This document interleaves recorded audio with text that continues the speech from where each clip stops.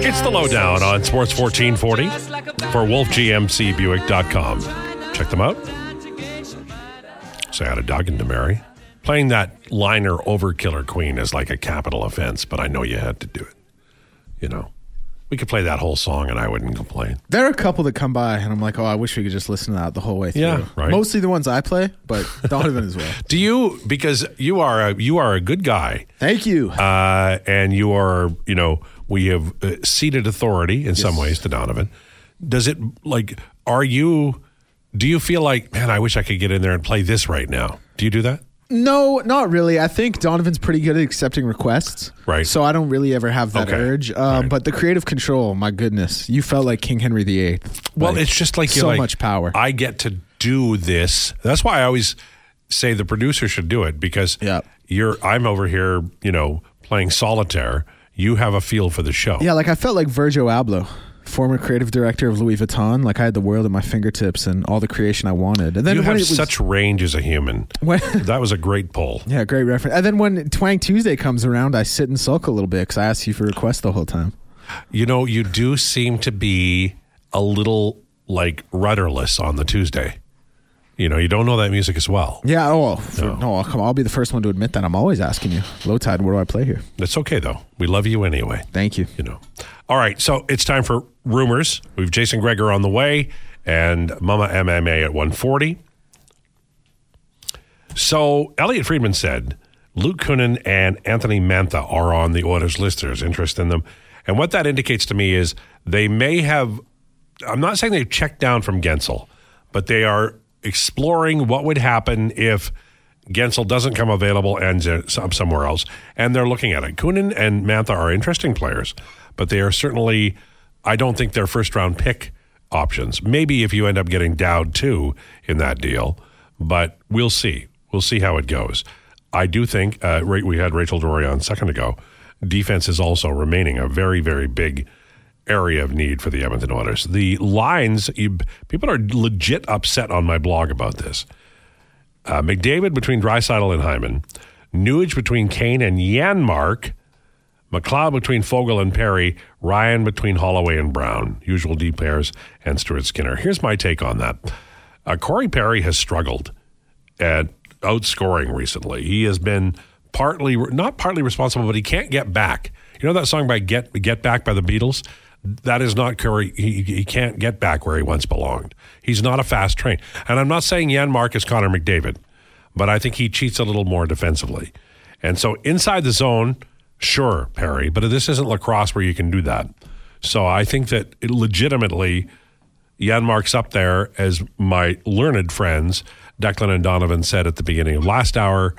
This was a matter of he's a spot carrier. He's a guy who's there until they go get a guy. And with that, Donovan, I'll ask you, how long do they wait? Because they're struggling right now, and a winger would help. A two-line right winger would help this team. Well, if I'm not mistaken, Matthias Ekholm was about a week before the deadline, correct, last year? Yep. So I'm going to say we see a trade at the start of next week. Okay. All right. I just have a feeling. I feel like they're going to beat the rush a little bit with who they truly feel can give them what they need. It's interesting. Rachel said that, you know, Calgary's holding up the process by not trading. You know, they've got, you know, a couple of defensemen that teams are interested in, maybe a forward too. But Declan, are you like, does Kunin or Mantha excite you as a option, or is it like, okay, you've got to get somebody, we'll get this guy? I think I'm probably a little bit more in that camp. I like Mantha, but I'm not jumping up and down for this guy. Like, I like him. I wouldn't mind it, but I want to see a home run hit, and I don't think either of those two are that guy. I think that's very fair. I think if you check down to that, you are addressing something else. That's exactly what it is. Yeah, you're addressing something else. You're getting a guy, but then the first round pick is going elsewhere. And by the way, just so everybody knows,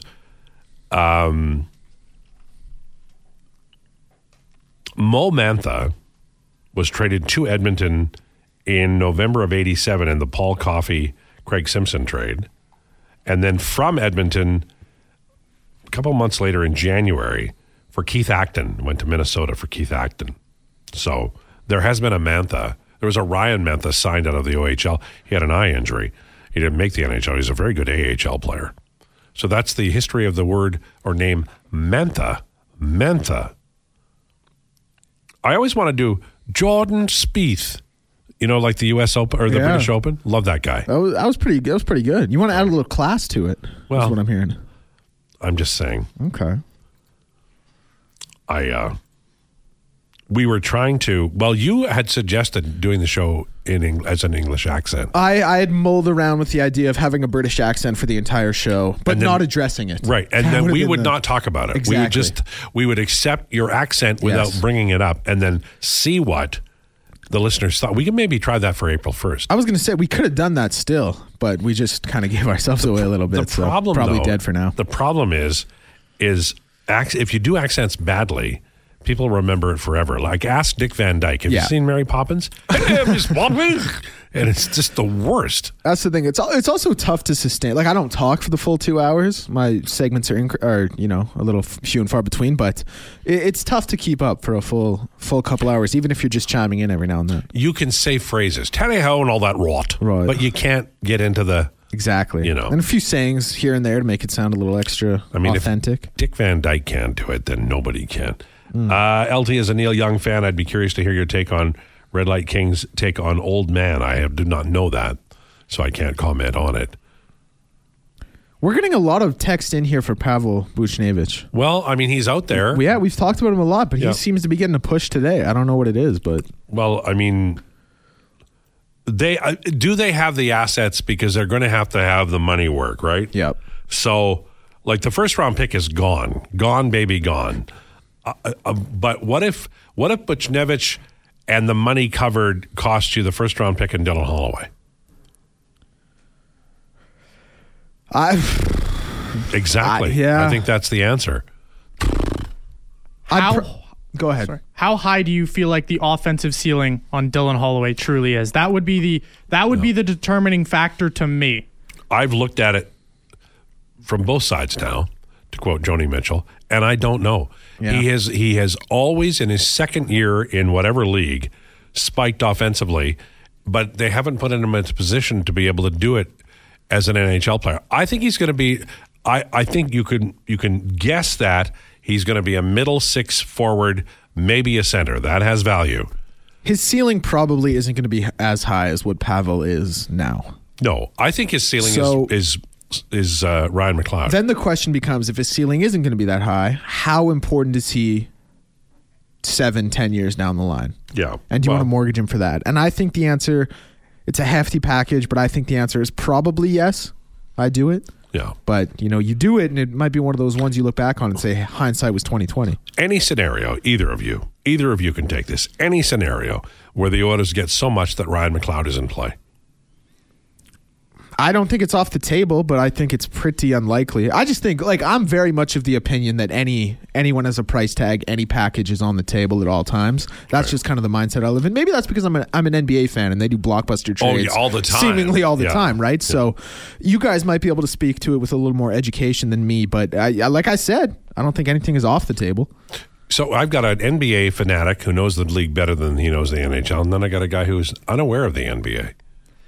Pretty much, yeah. I mean, I follow along enough to probably know what's happening, but I don't watch all the games. I'm not constantly tuned into the NBA. Okay. All right. We will accept that. So what would you give up McLeod for Buchnevich? I like Ryan McLeod a lot.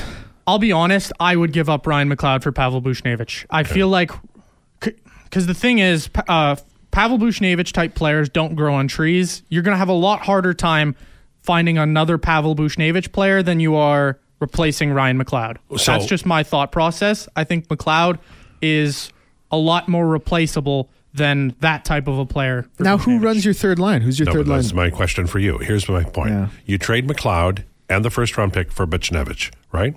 So now Janmark's no longer on the second line. You have your six forwards for the skill line. Yep. But you immediately have to start thinking about what on earth are we going to do at center. Holloway can play center. And it probably has to be. Right. Derek Ryan can play center, but maybe you go get Nick Dowd. And maybe that's your 3C. Well, 3-4. You've got Holloway as well. Holloway's mobile. I'm saying, like, I think Holloway has to be 3C in that scenario, and he probably has to play with Fogle and Perry. Well, if you're trading for Buchnevich, what about a Buchnevich, Oscar Sundqvist, Ryan O'Reilly, Noel Acciari type deal? Like, I feel like that would be probably the most likely. 4 people? Well, no, but like no, like the Leafs deal from last year. Oh, where I see. O'Reilly and Acciari. Right. I feel like that would be maybe a likely scenario if you're going the Buchnevich route. So Buchnevich and Sundqvist. Yeah. Okay. Well, that makes sense. And then you trade McLeod A little in the bit first. more, Yeah, yeah. and something, right? What if they want McLeod and Holloway? Well, you're giving up a lot of your future. I'm saying, yeah. But having said that, you're trying to win the Stanley. That's what it also comes back to, right? Like, you are in win now mode. There is a window and you're in it. You got to do what you got to do to win. Yeah. And if you go through another decade of darkness, you kind of live with that if you've got a cup or two out of it. Yeah. So. Yeah, I think we've talked ourselves into Buchnevich. Yep. And now listen. Now Holland just needs to get on the phone and make it happen because we're ready. I mean, we're okay with it. One assumes he waits until our show is done and then gets, maybe not. I mean, I wonder, because every GM has to have, like in this case, it would be Jackson on behalf of the owner, but somebody has to sign off on this stuff. And I continue to wonder, and it's just human nature. I think Ken Holland is a person to be respected. But how much of this is his train now? Because he's transitioning. Yep. After the deadline, for all intents and purposes, the big part of his job is over. This is like, Charlotte's Web. I'm not sure I completely grasp the analogy, but I completely understand what you're saying about Holland. And yeah, you have to wonder. I actually think I grasp the analogy. I remember that movie and I remember that. You whole get book. it, right? Yeah. I get it. Yeah. The job is over, and Is that a line in the book? well, it's also a TV movie, so Okay. I read books. I don't know. Well, I mean, you could, it's a very sad. It's for kids, but as often is the case, some of these kids' stories are very sad. Oh, yeah. No, for sure. Where the red fern grows? Don't even get me started.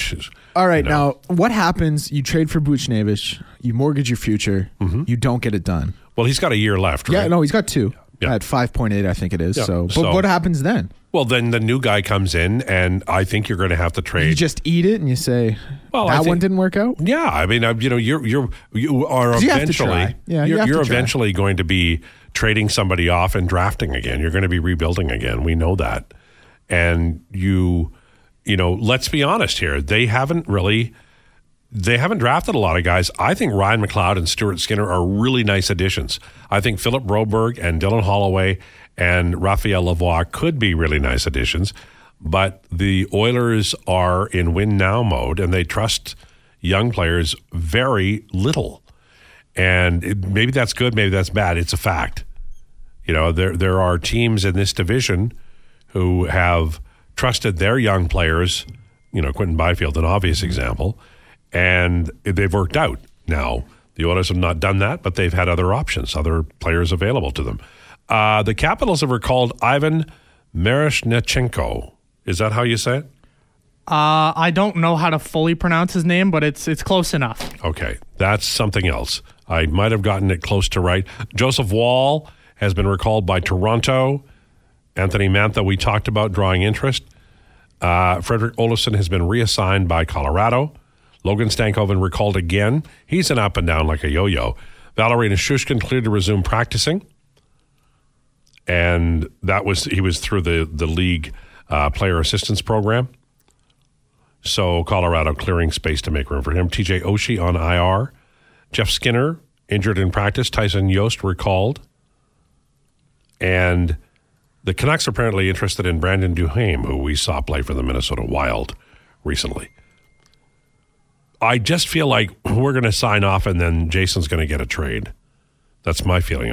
I feel like something's going to happen today. Well, that does kind of also mean me and Donovan get a trade because we hang around for that. We're there. I'm here after the show. You're out of here. Debatable. You're out of here pretty quick. I'm in the bathroom, and then I leave. But I'm here. All right. Fair enough. I was just trying to say, like, it'll come, and then we'll be able to relay it to you. Oh, and well, it'll kind of be like we got you it. text it to me, and then I would know. You know? Oh yeah, I'd probably like Snapchat it to you maybe. Like you won't believe what just happened. It's a picture of me. Like, Do I have Snapchat? I'm sure you don't. It's you know what this is. I'll put it in this perspective for you. I feel like I'm too old for Snapchat. I don't use it. Okay. It's for the kids. Okay. Yeah. So, I don't know. I know that all my kids say is don't swipe right, Dad. And so I don't. That's all I got. All right. Well, I think we covered Stanfield underwear today. yeah, I think we've done it. We've gone a little above and beyond today. We really do. We're a public service. Yeah, we're Buzz Lightyearing it the way we're covering all topics today. When we karaoke, I might do "You've Got a Friend in Me." A little Randy Bachman. That might be my what? Was that not Bachman? "You've Got a Friend in Me" is from Toy Yeah, Story. from Toy Story. But didn't Randy Bachman do the music for it? Randy Newman did. Randy Newman. I knew. Yeah. How do you do this? This is? I just mixed them up. Billy Joel does like Salisbury Hill. Hey, and Randy Bachman Come on, does "You've Got a Friend in Me." How are you so smart and do this? You know what? It's funny you say that because I've had a lot of people like tell me like you're smart but you're dumb, and now you're kind of echoing that sentiment. Doesn't make me feel good, but I get where you're coming from. Coming up next on the Lowdown, Jason Greger's going to be by 1:20. This is the Lowdown with Lowetide on Sports 1440. It's the Lowdown on Sports 1440, brought to you by Wolf GMC Buick. Say hello to Doug and Mary. Hurry in for financing as low as 0%, cash discounts, and more on remaining 2023 Sierra half-tons, plus cash discounts on remaining GMC and Buick SUVs. Wolf GMCBuick.com. Interesting show today. We had lots of guests. Jason Greger just around the corner. And we'll do Mama MMA at 1:40. People are now renaming the band Newman Turner Overdrive, which I like. People want Alex Tuck now. Silverberg. And Boone Jenner, our favorite. If we got paid $1 for every time Boone Jenner's name is texted to us, we'd have new homes. I would be living on my own instead of my parents' place. Me too. There's nothing wrong with that, by the way. Your generation should do that. Save your money, young man, until you can afford to buy something, and then buy it. And then you don't have to, because you need to invest at a young age, because we are doing your generation zero favors. That's what we've decided as old people. Screw you, pay your taxes, work hard for nothing. So you save your money. Thank you. I appreciate this financial advice tips. I'm tired of it. So I saw an article the other day that said people your age weren't keeping the economy going. You were spending your money on things like food. And I'm like, what the hell? How can you be critical of a generation for spending the money on food? We need sustenance. Anyway, you keep doing what you're doing. You're fine. All right, we are now joined by our friend Jason Greger, host of the Jason Greger Show, 2 to 6. All kinds of rumors involving all kinds of players, from Anthony Mantha to Chris Tanev. Jason, what do you think about the Oilers now? If there were a priority, is it defense? Is it like Janmark's playing second line right wing tonight? Yeah, well, that's not the long-term option. I think, you know what, that's rewarding a guy who's got 3 goals in 4 games and had a spirited scrap and is reliable defensively. So you move him up there. He's big and strong on the wall, doesn't make a lot of mistakes, not getting scored on a ton. So right now, those guys are valuable because, the Oilers' biggest problem, again, is their inability at times to play sound defense. They showed they can do it for 32 games, right? And so I think they're capable of doing it. They showed it down the stretch, but then they kind of revert back. And, Matthias Ekholm, I talked to him today, and he feels like, you know what, you go away for that break, you're on a heater, you come back and you don't remember that it's harder than you think it is because you've won 16. And so now they're kind of playing catch up. So I think tonight's a really good test for them. We'll see if they're ready to break out again or not. The Calgary game was awful in the first period. They were sloppy. They did pull it within 3-2, but obviously was too late. Do they need a second line winger? Sure. I think that's something that they need. I'd still like a little bit more scoring and size and speed in their bottom 6, specifically on their fourth line. They're going to get a number 7 defenseman. Can they get a top 4D? Like, you can't add all these things. No, you can't. Right? No. And I know people say, what about a goalie? Well, who? Marc-Andre Fleury says he's staying in Minnesota. Jussi Soros isn't coming here. Yeah, so who's there's really no external goaltending option. The team's got to play better. Stuart Skinner's got to play better. Calvin Pickett's got to play better. The whole team's got to play better defensively, too. Like, their top guys, they're producing lots, but since the All-Star break, McDavid's been on the ice for 14 goals against 5-on-5. Bouchard 12, Ekholm 12, Nurse 10, right? Like, it's your big minute eater guys are Hyman 10 or 12. They're on the ice for too many goals against. Well, and like in the game on Saturday night, Bouchard gets the puck. Shoot it in, because he had momentum. He was going to get in. He tries to make a move, and it's jailbreak the other way. And I'll give Kadri credit. He pushed McDavid away, and McDavid could not get inside because it was a jailbreak. Puck goes in the net, and all of a sudden they're playing catch up again. And I like attention to detail is what we talk about, but you don't have to win the game in the first shift of the game. You can lose it though. Yeah, well, they're back to their one Achilles heel has been, and I think they've shown they figured it out, but then they forget it sometimes. And the thing is, their offense doesn't suffer when they play good defense, right? Yeah. Last year down the stretch, under Woodcroft, and they were the highest scoring team in the league, and they were the 8th best offensive team in the league. This year, when they were the 2nd best team over 32 games defensively, they were the 4th best offensive team. And since the All-Star break, they're in the 10 games, they're at 3.7 goals, and really in their last 9, they're at 4 goals a game. Offense isn't the problem, no. But they are leaking goals all over the place. Obviously, Stuart Skinner's got to be better, no question. We've seen some goals go in, and he's got to make better saves.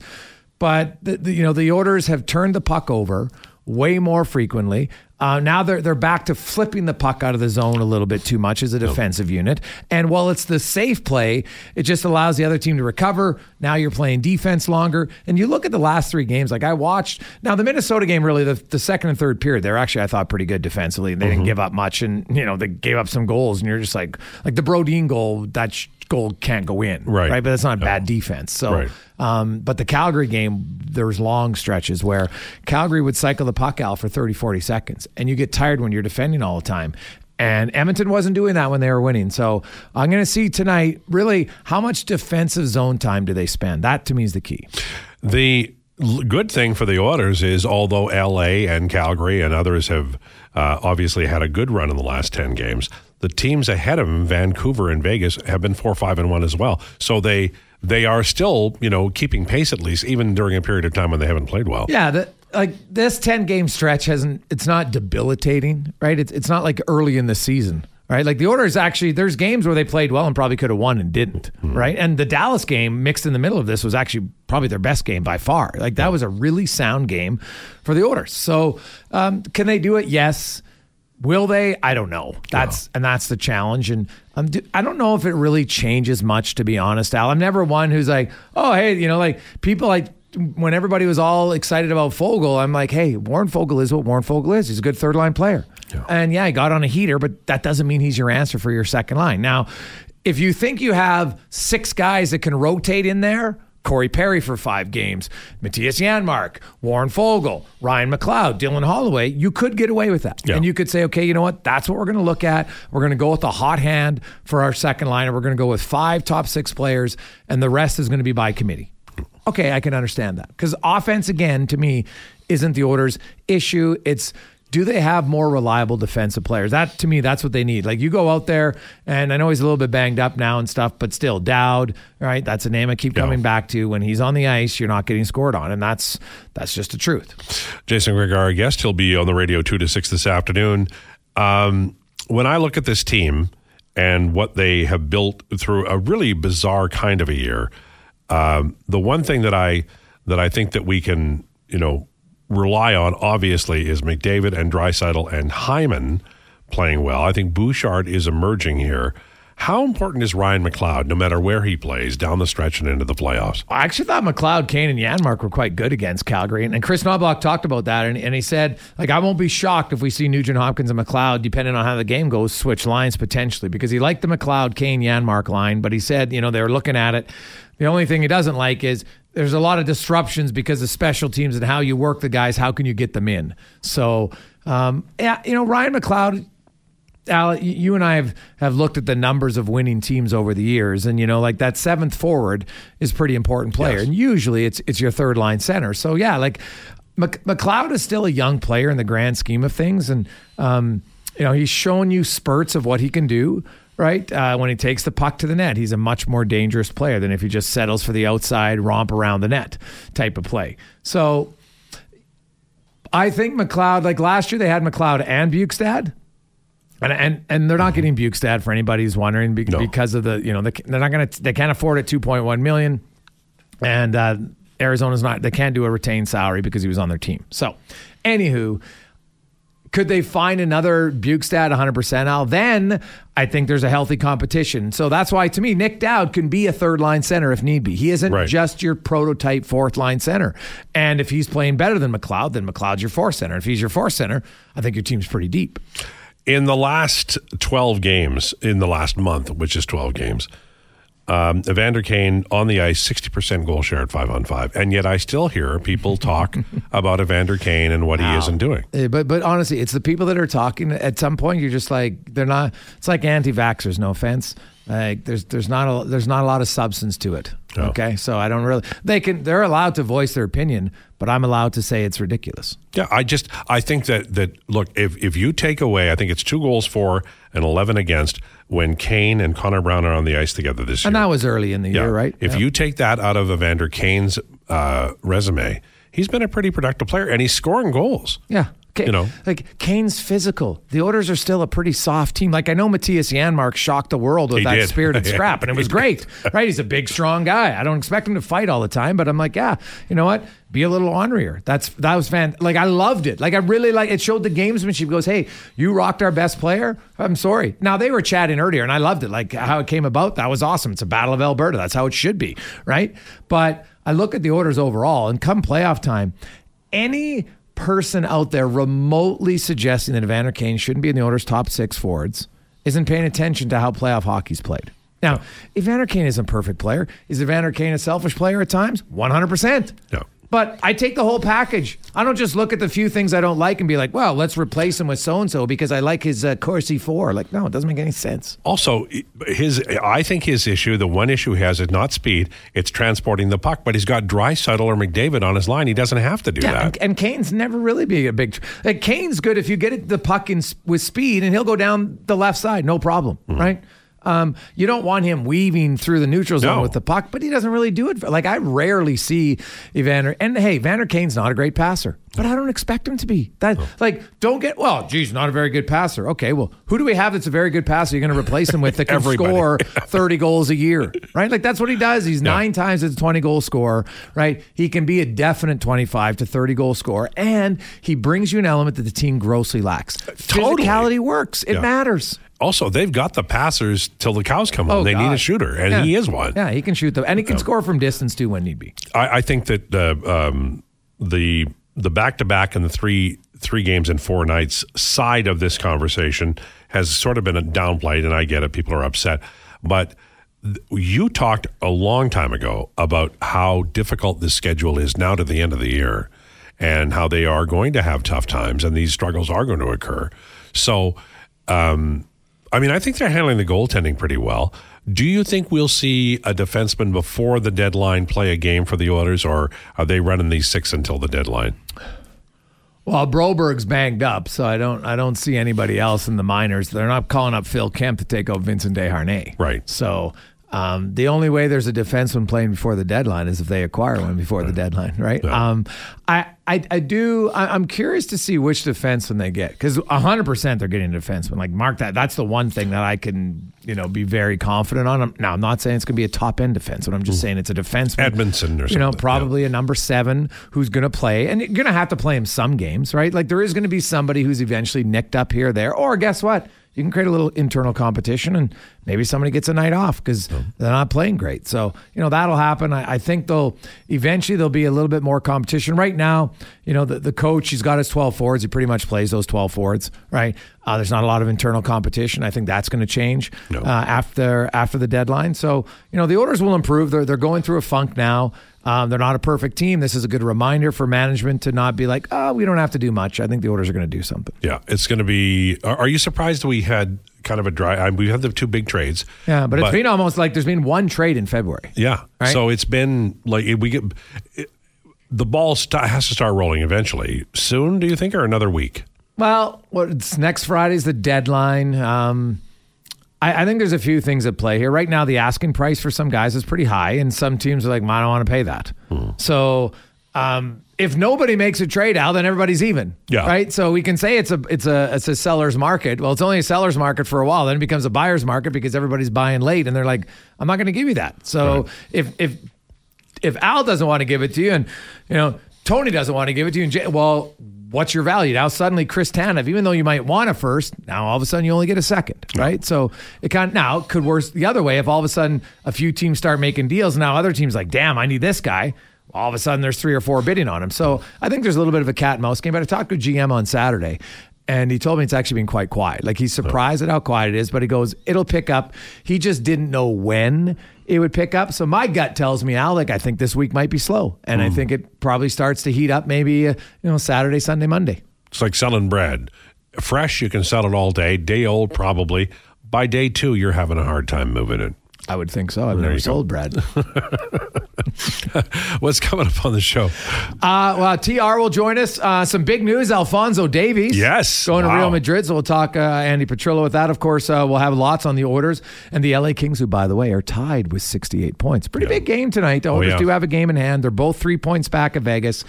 And the race has just tightened up in the Pacific, Al, right? LA has, they're 6-2 in their last 8. So they've gained a lot of ground on both Edmonton and Vegas. And now suddenly they're back in. But the one good news for the Oilers is that Mr. Anderson is not playing tonight for LA, right? Really? He got banged up. He'll miss a second. It's not serious, I'm told, but he's not playing tonight.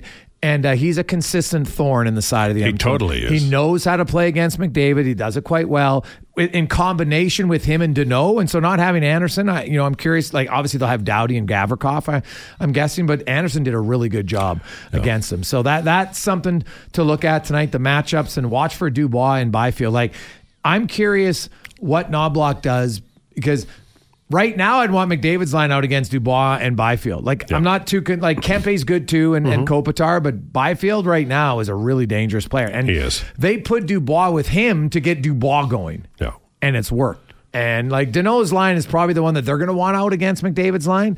But then that means, McLeod and Nugent Hopkins have to go up against Dubois and Kopitar, and that's not necessarily ideal. Nuge versus Kopitar, you could write a book about that over the years, because Kopitar is filthy, and he's big, and he's strong, and he doesn't, and Adrian Kempe, man. They're tough. Now they have LePerriere on that line, which is kind of odd, but that's what they've.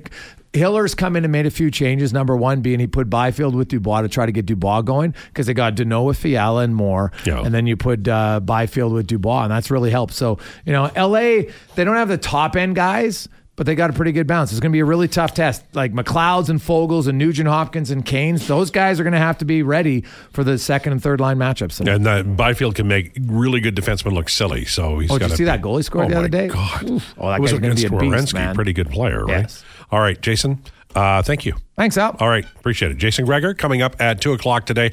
On the way, it's Mama MMA with our friend Declan and our friend Donovan. Lowdown with Lowetide on Sports 1440. It's the Lowdown for Wolf GMC Buick. Check them out at wolfgmcbuick.com. I got so excited listening to that, I forgot to turn my microphone on. That's a good song. And it previews or comes before a great feature. Mama MMA with our friend Declan, who will begin to speak, and I will understand every 11 words. Oh, that's not bad. We're moving up, because it used to be like every 20, 25. So better. Every 11 is improving. Not bad, yeah.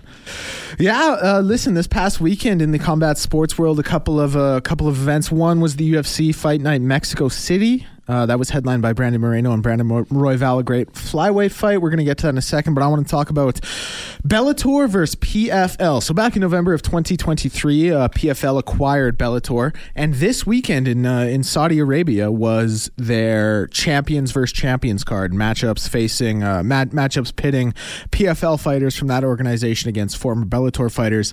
Bellator on the night went Sorry, I just got to run the numbers here. 5-1. Oh, nice. So Bellator was, I think, Bellator was thought of as some place where washed fighters went for a couple last paychecks. It wasn't the most competitive promotion in the world. It was a good second option if nothing else was on, kind of thing. And then PFL in recent years has become the second North American combat sports mixed martial arts organization. And this past weekend, Bellator went and did the thing. They went 5-1 on the main card. AJ McKee won. Yoel Romero won, who was a former, in my opinion, one of the best UFC fighters to never hold the title. Johnny Emblem, their middleweight champion, won. Jason Jackson, a great product they had, he won his fight. The only one PFL won was the main event, Renan Ferreira versus Ryan Bader. Renan Ferreira was the PFL champion. Ryan Bader was the Bellator heavyweight champion. And the winner of that is going to face Francis Ngannou. Not going to be an easy out for that gentleman now. He has to go up against probably the lineal best mixed martial arts heavyweight in the world, who gave Tyson Fury quite a run for his money. And Renan Ferreira is a guy whose record is quite deceptive. He's like 13-3 with 3 no contests. He's really like 13-6. A couple things got overturned for some banned substances, things like that, but he's not a great fighter. His record's deceiving. I cannot imagine he's going to have a good time against Francis Ngannou. But listen, he went out and put on a show against Ryan Bader. The size discrepancy was huge. He went out and knocked him out like 30 seconds into the fight. Ouch. So, yeah, good for him. Happy for him. And now hopefully we'll see him and Francis. I hate that when there's a big fight, everybody gathers around, they've got their beer and chips, and then it's like 5 seconds in, bang. Yeah. Well, some people love that. Some people relish in that. I mean, that's that you pay to see entertainment, and certainly entertained with that. The UFC event this past weekend, I'll talk about the main event and the co-main event here quickly. Co-main event, Brian Ortega, Yair Rodriguez. Brian Ortega, man, he hadn't won a fight since October 2020.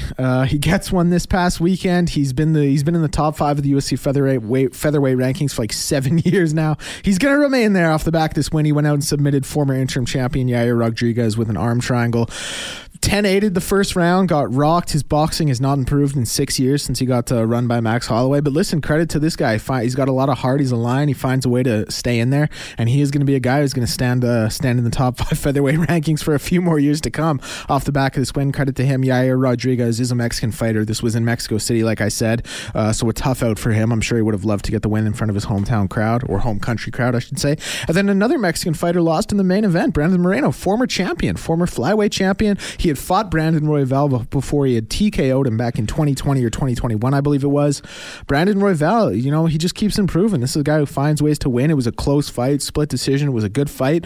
Brandon Royval, who just lost his flyweight title bid a few months ago, has a real argument for being the second best flyweight in the world. I don't know if you can give him another title shot, because he did lose so recently. I think he has to fight a guy named Amir Albazi, who's the second ranked flyweight contender in the world. May move up to number 1 now, depending how the rankings will change. But Brandon Royval, man, he's right there, and credit to him. We had a text come in asking if you'd seen bare knuckle fighting. So, yeah, I had a bit of a conversation there with Brett from Stoney. I have seen bare knuckle boxing before, naturally. Not a huge fan of it, because what I said to Brett was every combat sport seems to have an element of sport and art to it, for my money. Bare knuckle boxing is just a little bit too brutal. And it's one big thuggery, thing is, yeah. they obviously don't use gloves, and what that does is when you get hit, you're just so much more susceptible to cuts. Yep. Like, you get cut up like crazy in bare knuckle boxing in a way that you don't see in boxing. And there's less strategy, because it's just a matter of pounding the guy. Yeah, it really is, for my money. Like, the way you box, there's a science behind using the gloves as a defensive mechanism. There's a bit more of a science to the movements. Bare knuckle boxing doesn't really seem to have that. It really does kind of seem just like out in the backyard behind the bar in the alley, when you're just feet planted, bite down on your mouthpiece and throw down. So I do think there's an element of brutality to it. It's not my cup of tea, but for pure entertainment value, they bring a good show. The guys are always entertaining. It's an entertaining sport. The 2 reasons why I don't like, to me, that's it's too brutal. The other thing is, in my experience watching boxing over the years, the big guys knock each other out, but the little guys bounce their brains around all the time. They're the ones who end up dying. Oh, yeah. So I think that when you're educated about a sport, then you have to adapt to it. And to me, bare knuckle boxing hasn't adapted. It's still what they were doing 110 years ago. Yeah, it's the original bare knuckle, but it's even more brutal somehow. Like, even when bare knuckle boxing was a thing back in the late 1800s, there was still an element of boxing to it. This is really just...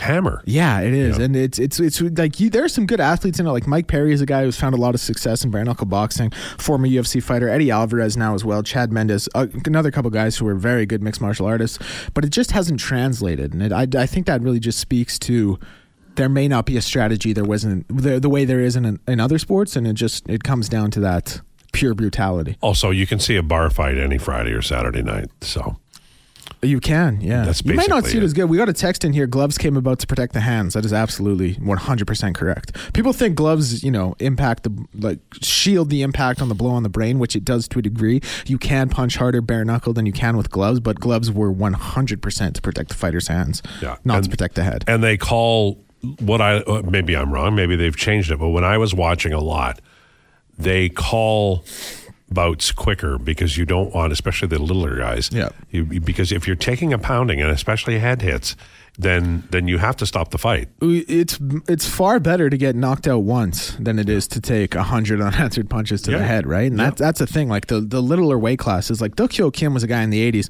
who changed the rules around boxing when he died after an injury he sustained in the ring against Ray Mancini. They ended up shortening title fights. They had a few more things come in on medical checks pre-fight and stuff like that because it was literally that. It was a guy who took a beating, ended up getting TKO'd, and then all the blunt force trauma to his brain, it ended up killing him. Which is just a damn shame. It's and it still happens. I mean, boxing is still a sport where you see. I'm not anti-boxing or anti-MMA. I don't watch it as much as I used to, but I loved it when I was young. Oh, yeah. But you do everything you can to protect the athlete. Oh, yeah, absolutely. And then another thing is like these fighters, your brain will get conditioned to shut off quicker. So you'll hear talks about a fighter's chin going. And when you get knocked out so many times, it's a defense mechanism by your body and by your brain that when you get clipped, you just go. Mm-hmm. So there does come a point where you get knocked out, and then you repeatedly get knocked out because you just get clipped and your brain just can't handle it. Your body can't handle it. Yeah. This is good. Are we done? Yeah, sure, we can be. I mean, do you have more? I've said my piece, I think, for the most part. PFL versus Bellator was very cool. It was a weekend that left a little to be desired in the UFC. It wasn't one of the, preeminent pay-per-views we've come to expect here, but it was a fun past weekend, and next weekend's going to be a little down as well. Then we got UFC 299, so it's all working. So do you feel, now that you have this segment, do you feel a need to oversell it, or are you giving us the straight goods? No, 100% oversell it. I always find when I walk away from this segment, I'm trying to explain it and justify it instead of just talk about it.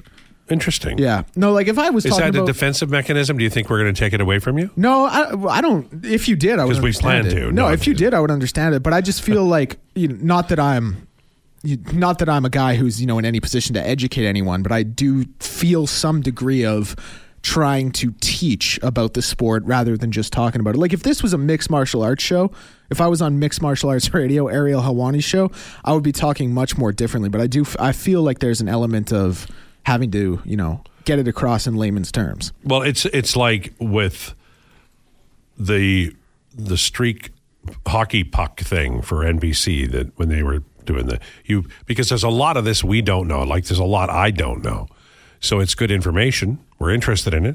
Good. But you have to over-explain it maybe a little bit, right? Oh, yeah, a little bit. Like if I was talking with some of my good friends about this, it would just be flying off the tongue. Like it would be very natural. This one, I feel like I go a little more in depth about everything. And then I always leave the segment being like, oh, there's more I would have liked to get into. But it's tough, right? Because you need to be a little more learned on it. Well, you will know you've arrived when Donovan and I start like calling you on things. Yeah. What the hell? That wasn't even a legal kick. There we go. That's what you guys got to start watching with me, I think, and then we'll be able to really hammer this one home. Yeah, that would require me being in a social situation with both of you, and you can watch it from home. Like I'll send you the links and everything, and you don't have to talk to us or see us at all. Well, I'm liking that more, and you don't even have to watch it. How about that? I like watching boxing. I don't Boxing's because great. Boxing's great. Devin Haney and Ryan Garcia are going to fight soon. 140. It's a big fight. Okay. All right. So I think we're done. Good job, everybody. Tomorrow's Twang Tuesday. We'll have Daniel Nugent-Bowman and more. Jason Greger is on the way, and it's time now for a sports update.